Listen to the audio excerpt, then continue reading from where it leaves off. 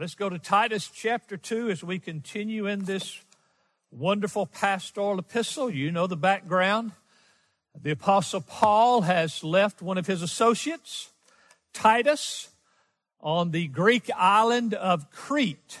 Tough place to minister. Immoral, worldly, loose living, drunkenness. You name it, they did it on Crete. And he leaves Titus there with the instruction to set things in order in the local churches on the island of Crete. And one of the things he talks about early in the letter that we're into now is the specific duties or roles of the various age groups, or you might say segments of the church.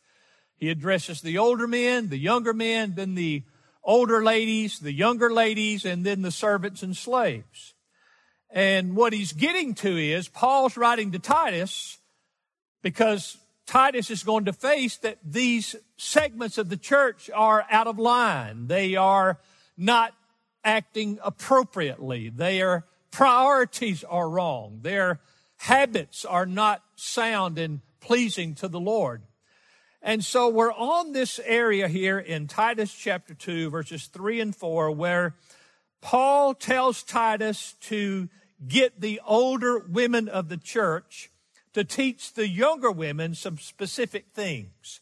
Let's read it together there. Titus 2, verses 3 and 4. Let's go to verses 3 through 5. Older women likewise are to be reverent in their behavior, not malicious gossips, nor enslaved to much wine, teaching what is good, so that they may encourage the young women to love their husbands, to love their children, to be sensible, pure, workers at home, kind, being subject to their own husbands, so that the word of God will not be dishonored. Now, concerning ladies in the church and ladies mentoring one another, the older ladies primarily mentoring the younger ladies, I've got a lot of work done on this already. And just have spent already a considerable amount of time, far more than normal, on this text and on this truth of the women's role in the church. And more than that, it extends, of course, to the home, because the church does things so that the home can be what it's supposed to be. So we're going to spend a lot of time on this, particularly in the application of the truth of the text to our world and to our local church. This text shines true light straight into the aggressive advancement of darkness that is permeating our culture. This text corrects the insidious error or the insidious lie that has saturated our world. The insidious lie or error that this text speaks of causes us to be projected out into the front lines of the battle. So I plan to lash on the full armor of God and wade unflinchingly into this battle. I want to point out that we face this vicious and unrelenting enemy, and this enemy seems to have one predominant purpose and one major strategy, at least as far as women are concerned. The enemy that's swarming around us in the culture and infiltrating the church has one predominant purpose and a top strategy, if you will, and particularly a strategy that concerns women. The predominant purpose of this enemy is to bring reproach on Christ and on his gospel and to weaken the church of Jesus Christ. That's his ultimate goal. In everything he does, bring dishonor, disdain, contempt, disrepute on the name of Christ and the gospel and weaken the churches of the Lord Jesus Christ.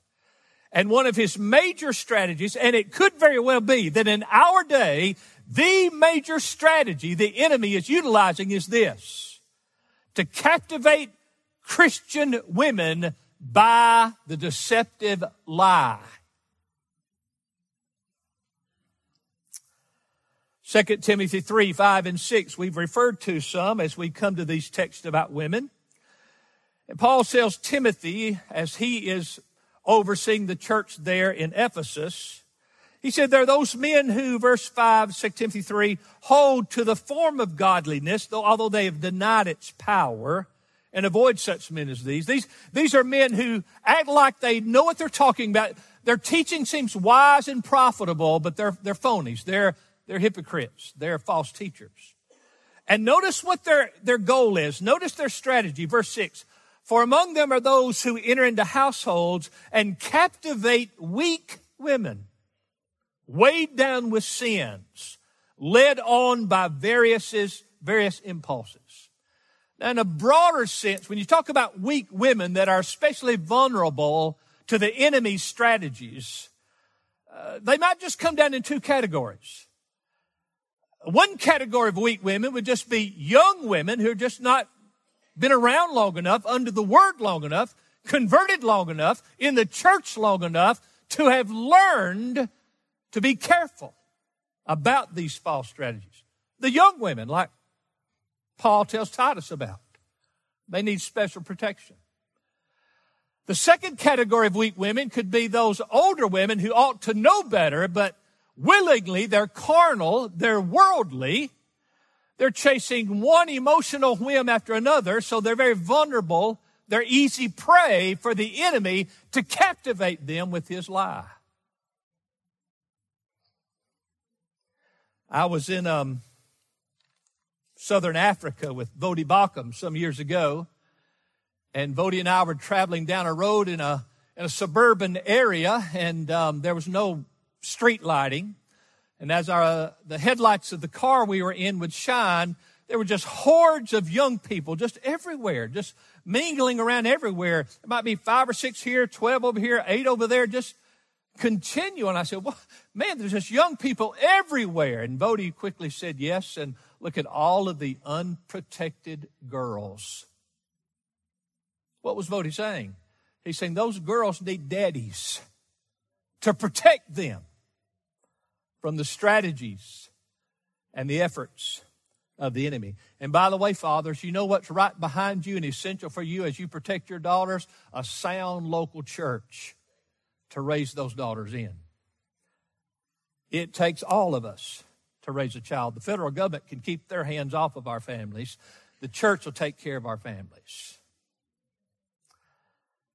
So this lie has made significant inroads even to the professing church. Well, Pastor, based on the truth of this text and what you're thinking is a key strategy of the enemy, particularly directed at women, what is this lie? Here it is. That a woman's primary purpose and fulfillment is to be found in the world and specifically in a career. Did you hear me? That a woman's primary, note my words, primary fulfillment and significance is found in the world and particularly in a career. I'm not saying, the Bible wouldn't allow me to say that a woman cannot have employment outside the home. Many women maybe do, and they should not, but that's not what the Bible teaches. It's more of a heart issue and a time issue and a balance issue. But now, just working outside the home to help out is very different than having as your primary purpose a career in the world. Two very different things. And that's the lie. That women on earth are put here so that they can primarily find their fulfillment in this world, and particularly in a career. That means, by consequence, if a woman's primary heart, purpose, and intention is a career in this world, then she will not have time to do what this text says. Love her husband, love her children, and be a keeper of her home, being subject to her husband in all things. I don't know if you've loved any husbands lately. That's a lot of love. That's a lot of time. That's a lot of energy. I don't know if you've loved any children lately. They require a lot of love, a lot of time, and a lot of energy. I don't know if you've kept a house well. It takes a lot of love, takes a lot of time, and takes a lot of energy. And then you're going to tack onto that as a purpose of your life to have a career in the world.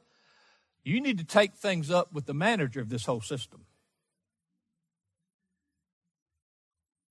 Working outside the home may be allowable in your case. I don't know. Well, my husband's good with it. Well, that's fine. Make sure God's good with it, though. We'll deal with some of that a little more later on. We face this unrelenting attack in our world today against the biblical role of womanhood. And there's so many inroads and successes that the enemy is having here. I mean, for example, where in this present culture can a woman find support for her God-ordained duties of loving her husband, loving her children, and keeping her home? Where are you going to find it out there? Is there a class in high school on that? Is there a class or a degree in the university where they'll teach you that? Maybe we can call up Washington, D.C. Surely they have wisdom. Maybe they got a whole department up there to help young women grasp this essential foundational role that God has given women in our world. It's not there, is it? That's the ploy of the enemy. And see, it's not just that the culture is discouraging these duties and in many cases ignoring them. It's out and out attacking them. They're not really just satisfied and say, well, if that's what you want to do because of your religion, well, that's okay. No, they want to disdain you. They want to discredit you. They want to demean you. They want to belittle you every way they can. If you honor God's word as your primary goal and purpose in life, to love my husband, to love my children, and to be a good keeper of my home. Think about the inroads with just these few examples. Our text tells us that women are to be taught by the older women in the church to love their husbands and submit to their husbands. Yet I've heard several times lately that upwards to 80% of all divorces today are initiated by the wife. That doesn't sound like loving a husband, does it? And it goes up to 90% if the wife has a college education. Because the spirit of the age is that husbands are optional. Men are optional. You might have one if you can get him to fit into your mold. Why don't we just fit God's mold for husbands and God's mold for women's and God's mold for children? Such inroads they are making. Our text tells us that the older women ought to be teaching the younger women to love their children. And I'll elaborate on just what this love for husband and love for children means in this text later on. But we'll just go on for our purposes for now. But my question is, how are we doing here on finding a renewed emphasis and a strong primary purpose among the women of our culture to love children? How are we doing there? Well, what could be more indicting of an indication of women turning their hearts away from children than the abortion industry? Children are disposable. Since you've believed the lie that the primary purpose of a woman is out in the world and out in a career, if you get pregnant and that child's in the way, just remove it. Take its life away.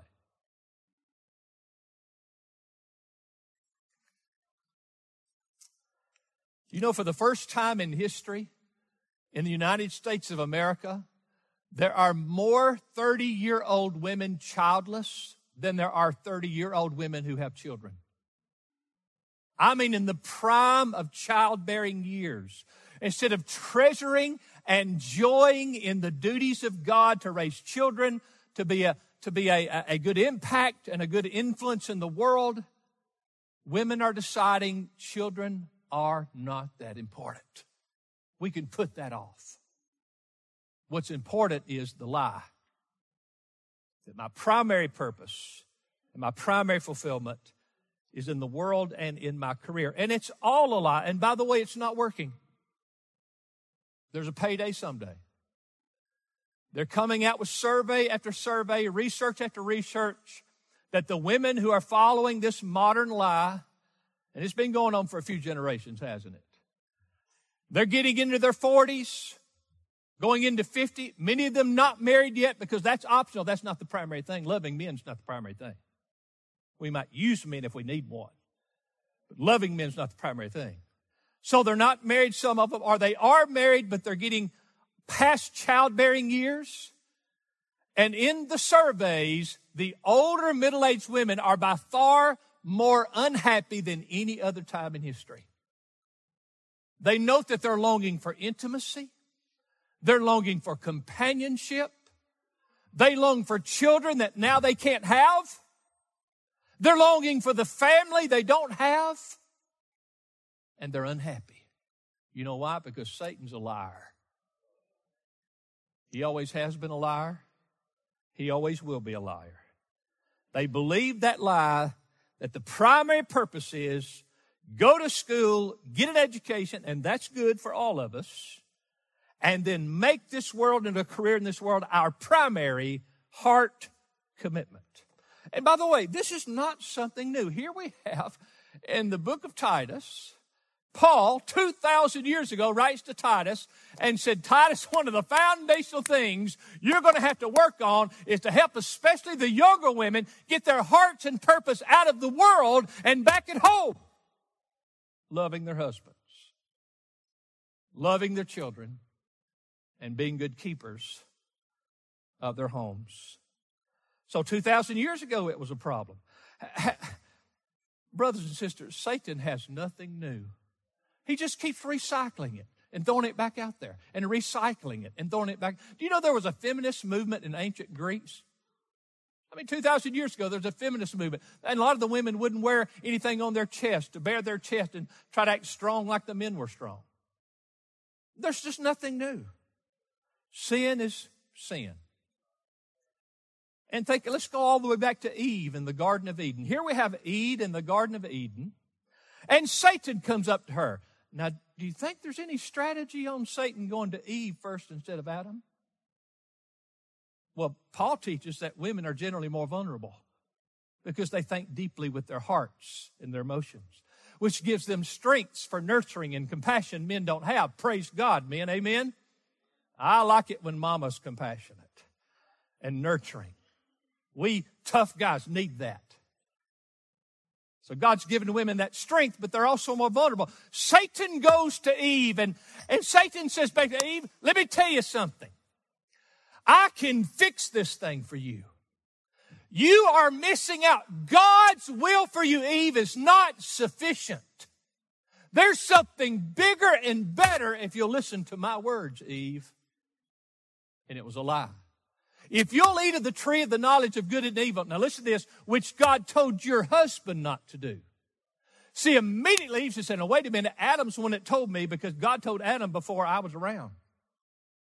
She goes out from under her headship, finds out, I'm going to believe this, I'm going to fix me, I'm going to eat, it's going to fix this thing right up. We'll have the knowledge of good and evil. Satan's told me that, and we can be like God. That's what Satan told Eve. So I'll eat this and I'll fix me and see what I'll do. Then I'll fix Adam. And wife's been trying to fix Adam ever since. And she got Adam to eat and he ate. And she thought this is going to give us paradise, and all it did was lose paradise. And we've been lost from it ever since. Because it's a lie. It's a lie. Actually, for a few years now, I have been sensing a renewal among the ladies in this church to do better in this area. To do better of encouraging and even very practically encouraging our younger women. That if you meet with God and you're fine with the scriptures and you can have employment outside the home, but it cannot be your primary purpose. God's already given you a job description. It can't interfere with that. It must complement your primary purpose of loving your husband, loving your wife, and be a keeper of the home. You know, this thing about women working, it's never been a question, can women do many jobs as good or better than men? Absolutely they can. Many of them. But it is interesting that 90-95% of all sewer workers are men. 90-95% of bricklayers are men. 90-95% of the folks who keep the electrical grid going are men. 95+% of those who work on the oil rigs are men. Natural gas, men. Ladies, what are you going to do without men? They're not expendable. It's kind of like the proverb says, you know, where the oxen is, the manger doesn't stay clean, but there's a lot of advance or blessing we get out of the oxen. Well, these guys may be rough to be around, ladies, but there's some good that comes out of them too.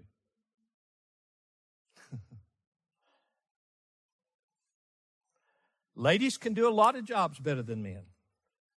But there is not one man that can love his wife. There's not one man that can love babies like mamas love babies. Can't do it. Cannot do it. God didn't make them to do it. Not like mamas can. And I don't care how domestic you make old Joe out to be, there's no man that can keep a home like a mama can keep a home. And we can't do without these things and raise children and be a witness for Christ like we need to be and make other things our primary goal. You okay? I'm just preaching the word. I'm being as balanced as I know how to be. But there's been a renewal of that. I know it has been in Miss Pam's heart. She's been talking to me about it over and over, and she's very transparent. She's very humble about it. There are things I didn't do as well as I should have done them, but I want our next generation to do better than I did. Is that not fair enough, ladies? And that's why in my last sermon, a month or so ago, one of my points, my practical application points was be a hypocrite and start now. And it's only a figure of speech. You're not a hypocrite is that person that parades like they were this great person they really were not. You're not doing that at all. What I mean is Satan is going to tell you, well, I dropped the ball here. I didn't do well there. I didn't teach this to my daughters, whatever it is. Well, men have that too. Look, draw a line in the sand and say, yes, but we can go forward from here. Amen? Roman numeral 1, that's my introduction.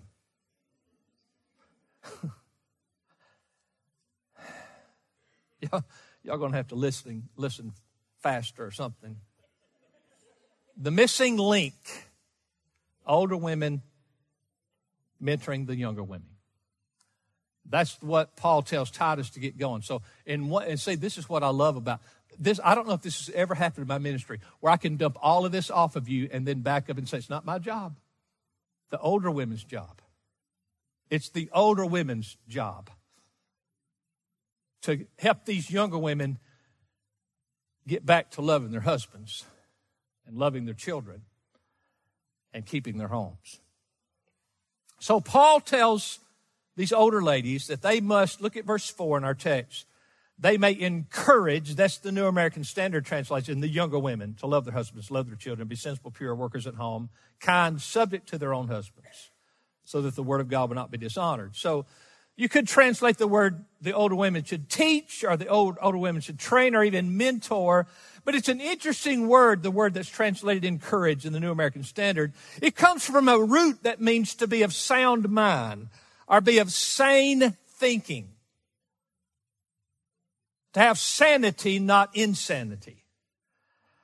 And so in one sense, Paul is alluding to Titus, some of our ladies in the church, particularly young ladies, are acting like they're insane. They've lost their minds. Well, how have they lost their minds? Because they think there's something higher and better than loving their husbands and loving their children and keeping their homes. That's insane thinking. Older ladies, you've got to love, not like I'm doing it, okay? You've got to lovingly and patiently encourage these younger ladies that there's one thing that really matters and one thing that really counts. And it's not out there in the world. So be of sound mind. Help them, Titus, help the older ladies to get going with teaching the younger ladies to think with sanity. So older ladies, by both their example and their verbal instruction, are responsible to train these younger ladies to think soundly, not so much as if they have lost their minds. They need to think soundly concerning the priority of their lives and the excellent discharge of the God-given duties God has given them. I know what some of you are thinking. Well, I love Jesus and I love my family and my husband. I'm going to do all these other things and I'm going to tack my home on at the end of all of it and it's going to work out good for me. That's one thing you get when you pastor 40-something years in the same place. You see the end result of choices. Older ladies do not end well when they compromise on these primary truths. You just don't grow old well. And I want you to. We'll talk a lot about that in the following sessions, Lord willing. The island of Crete, where Titus is ministering, Paul left him there to set things in order. It is a place where the women, especially the younger women, had lost their minds. They were prone to think contrary to scriptural truth and contrary to nature. You see, nature teaches us this. And the older women now in the church are going to be held responsible to launch a determined counterattack. In verse 5 of chapter 1, where Paul tells Titus to straighten things, or to set things in order, literally it could be translated to straighten things out.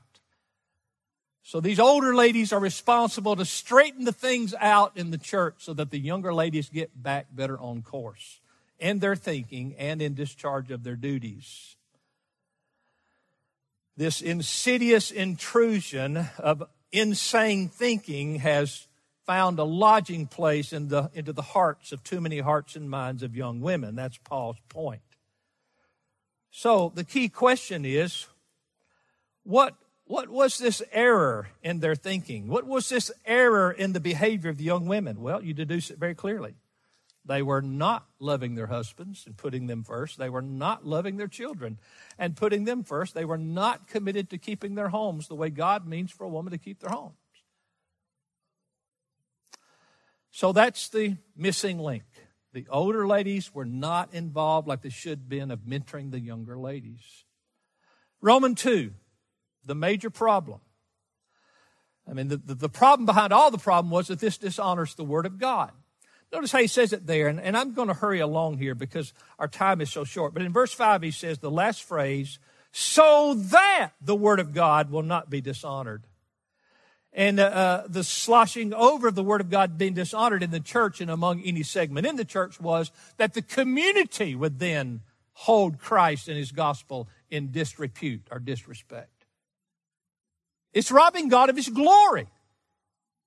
And as a matter of fact, that's Paul's thinking all through here. Let me jump down to, for example, when Paul instructs the young men. Look at verse 8 of chapter 2. The young men are to be sound in speech, which is beyond reproach, so that the opponent will be put to shame, having nothing bad to say about us. In other words, if the young women will behave right according to Bible truth, if the young men will behave right according to Bible truth, then the community at large will respect what we are, and they'll not hold our God into reproach. Hold God's name in disrepute. God will be glorified. That's the major issue. The major problem was the reputation of Christ is being marred in the community because the ladies were not acting like Christian ladies. They were acting like worldly ladies. Then in verse 9, the slaves and the servants are bond slaves to be subject to their own masters in everything and well-pleasing, not argumentative, not pilfering, but showing all good faith so that they will adorn the gospel of God our Savior. In every respect, they will show that Christ makes us different and God will be glorified. So that's the major purpose. So the big problem, Paulus says, if the ladies act this way, if the young men act this way, if the slaves act this way, if the older ladies don't do their job, then we're not going to live according to the Scriptures and the world will mock us and mock our God. Dishonor Him and rob Him of the glory He deserves. So some of you older ladies may feel like, I don't know what to do with my life. Oh, there's a lot to do. There's a lot to do. Call me up. I can give you the names of some young ladies you need to talk to. There's plenty to do. So, the chain of responsibility that Paul is laying out for Titus is, Titus, I'm giving you this instruction, which became inspired scripture. It's a book of the Bible, so it's the Bible. And then it's given to Titus. Titus functioning as the pastor over these churches. Titus gives it to the older ladies, and then the older ladies are to take these things to the younger ladies. So how do we get this sound teaching, this sound doctrine for women into practical application, particularly in Grace Life Church of the Shoals? Well, let me give you some ideas. We're very practical this morning. All right? How does the flow of this come out? Well, first of all, always in our small groups. That's where a lot of good mentoring of the older to the younger can take place. And we've worked really hard. Brother David, now Brother Nathan helping him, works really hard to put older, mature ladies and older, mature men, for that matter, teaching younger ladies or younger men. Why? Because of the mentoring element. But what I want to do for you, ladies, is to release you to go for it. Go for it. Talk about the things. Talk about what it looks like. Talk about what you've learned. Talk about where you blew it. But hey, I did this part pretty good. This is an effective way to love your husband. These are effective practical things in loving your children. And these are effective practical things in keeping your home. And by all means, don't lose your minds and think fulfillment for you is out there. That may be fulfilling because sin is fulfilling for a season.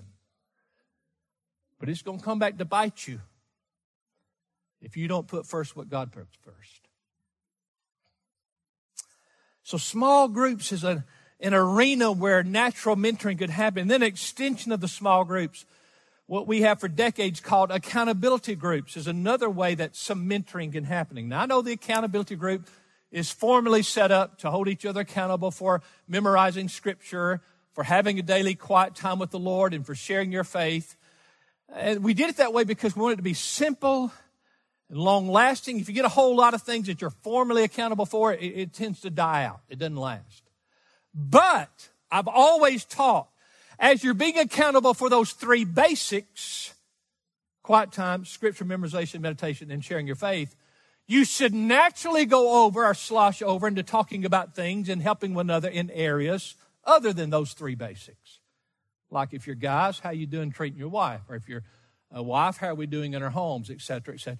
Mentoring can take place and should take place to a degree in accountability groups. A third way that we're doing here at Grace Life, something we just started, is our Mentoring Mondays. Now, I understand that they're probably going to be on Sunday, so they're not going to be Mentoring Mondays. They'll be Mentoring Sundays or whatever Miss Pam tells me to call it. That's what we'll call it, all right? But the whole purpose of that is to find ladies in our church who are seasoned in particular areas that they might encourage the younger ladies in those areas. A fourth one is what I would just call natural relationships and natural fellowship that just happens. The most obvious and foundational of these being your family. Could I charge you, moms, be more intentional about teaching your daughters about loving husbands. Moms, be more intentional about teaching your daughters of how you got to make sure your heart is centered in your babies and loving your children. I'll go ahead and mention this, though we'll elaborate on it later, but the concept here of loving husbands and loving children is not just you loving yours. You love the fact that God's created you to be the caretaker of that child. You love that God's created you to be the helpmate of that husband. You love the concept of it. You embrace it and treasure it. The older ladies, help the younger ladies get that. We'll elaborate on it as the time goes by. Grandmothers, be more intentional about teaching your granddaughters in these important areas. And that comes the thought to me under natural relationships, or really all of these mentoring methods that we presently have before us, that it's modeling before someone is always the best way to teach them. You remember Acts 1:1, where Paul is writing the book of Acts. Luke is writing the book of Acts, and he refers back to his gospel he wrote. So he's writing Acts, but he refers back to the gospel. And so he writes in Acts 1:1, the first thing I wrote, Theophilus, that is in my gospel, was about all that Jesus began to do and teach. Notice that. It's what he did. He modeled in front of us, and he taught us. So ladies, we've got to be modeling what it looks like to love your husband.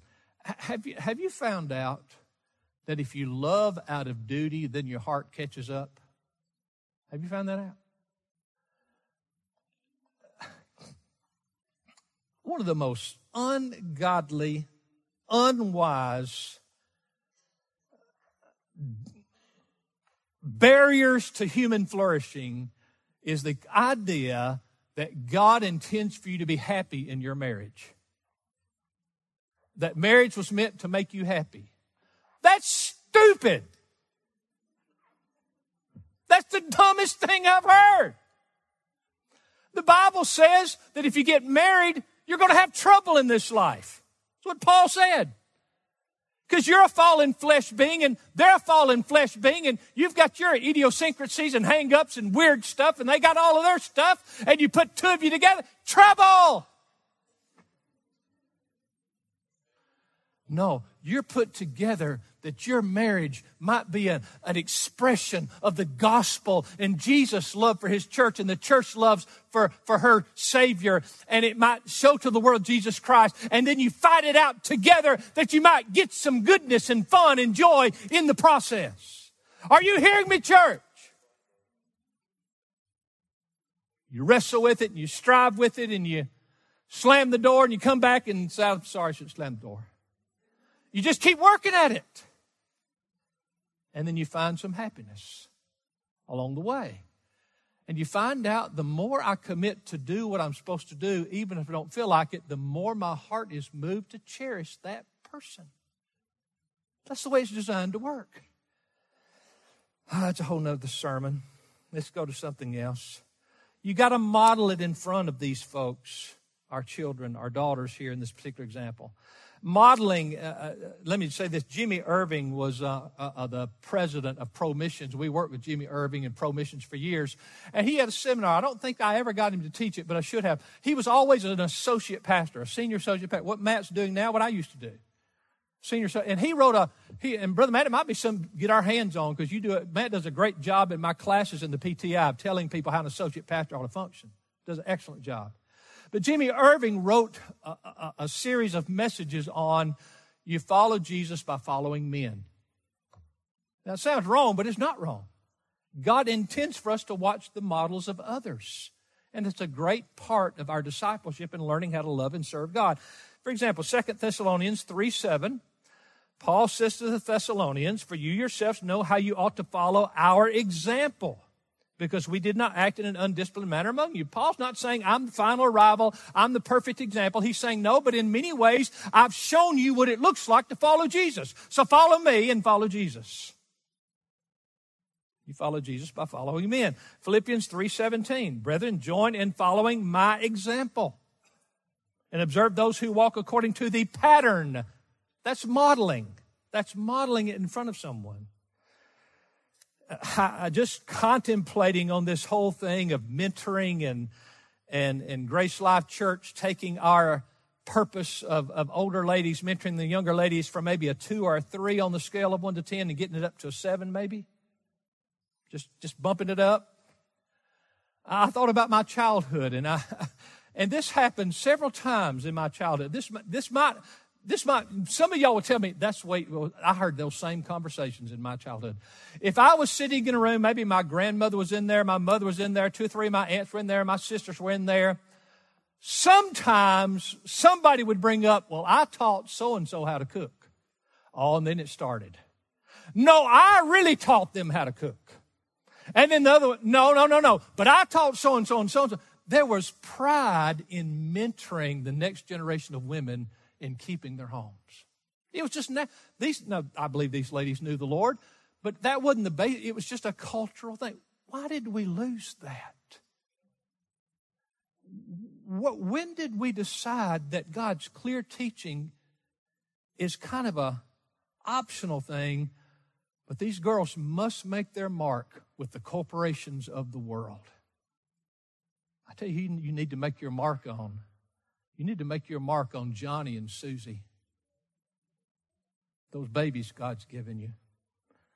Again, I'm not saying there's no place for working in the world for a lady, but you've got to be very careful and balanced and wise that it does not take the place of what God's assigned you to do.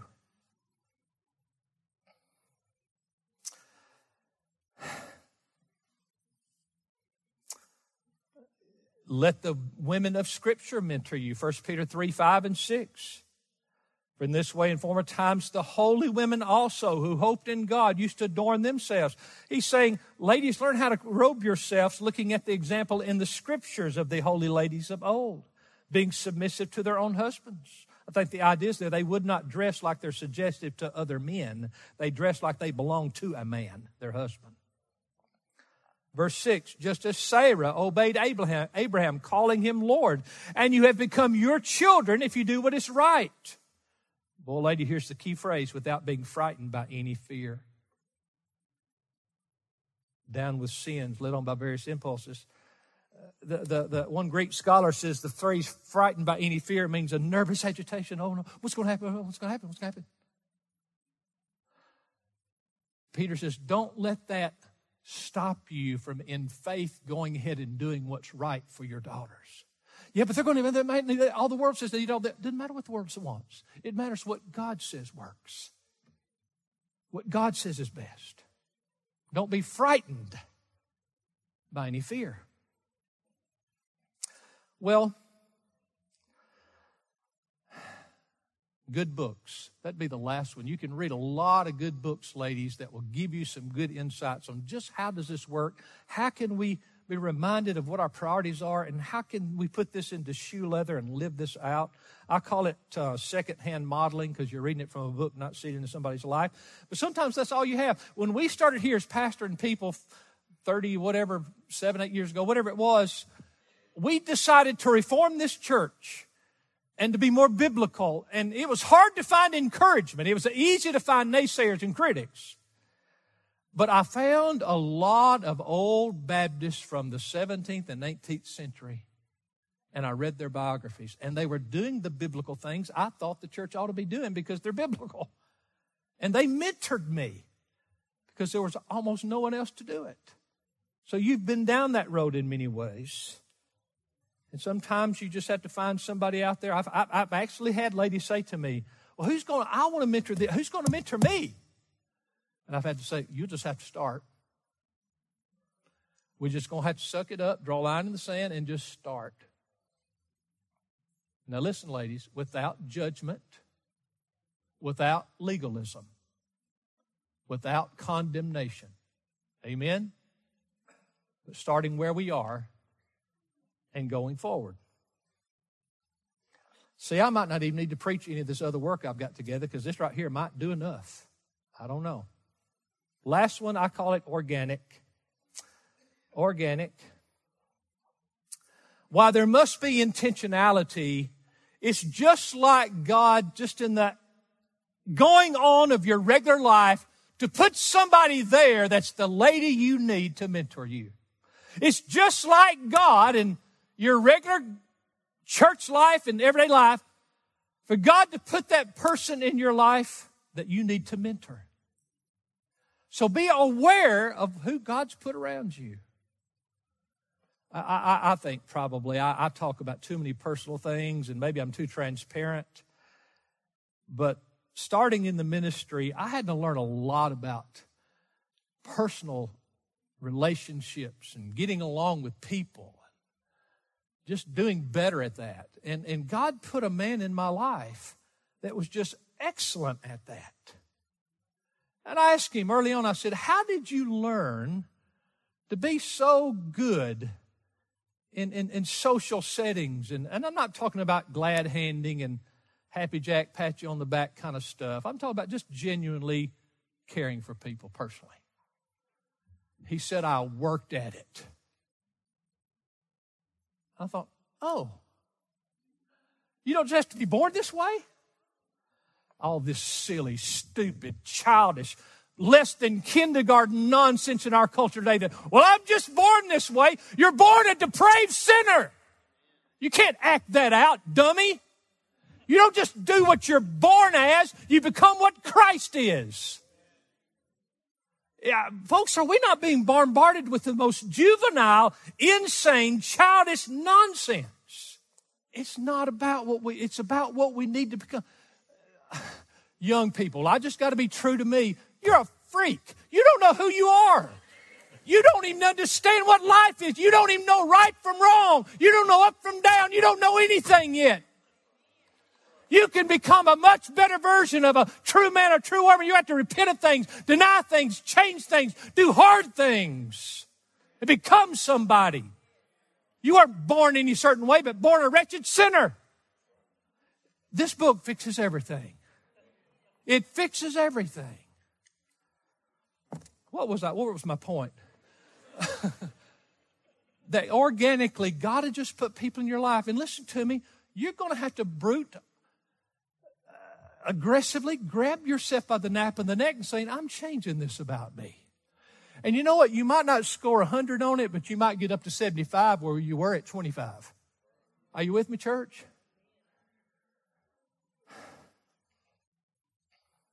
We have so many precious, good, and godly ladies in this church.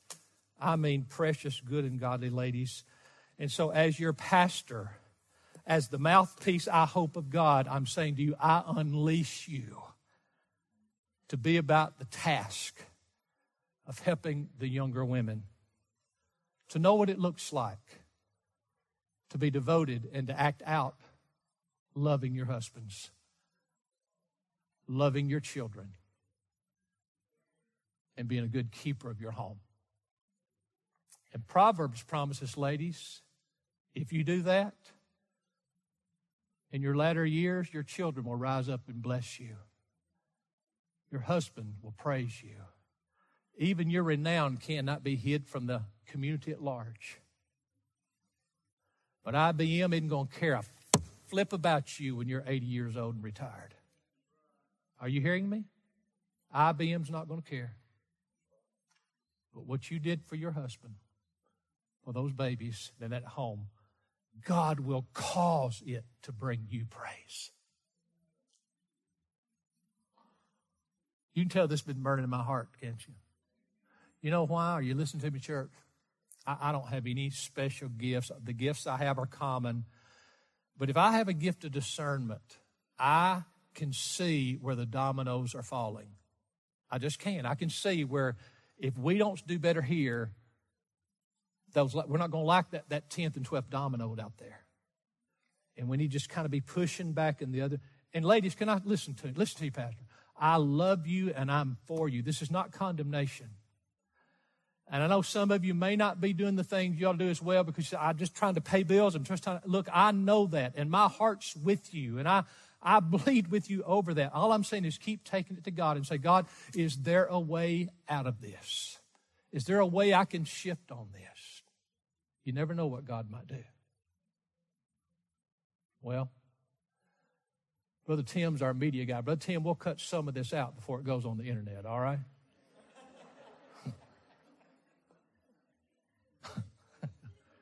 But it's the truth. They are freaks. They are idiots. They don't know anything. And they think we're wise. No, you're stupid. It's just so clear. This right here's the wisdom. I don't have any. This right here's the wisdom. That's the wisdom. And I'll die on that mountain.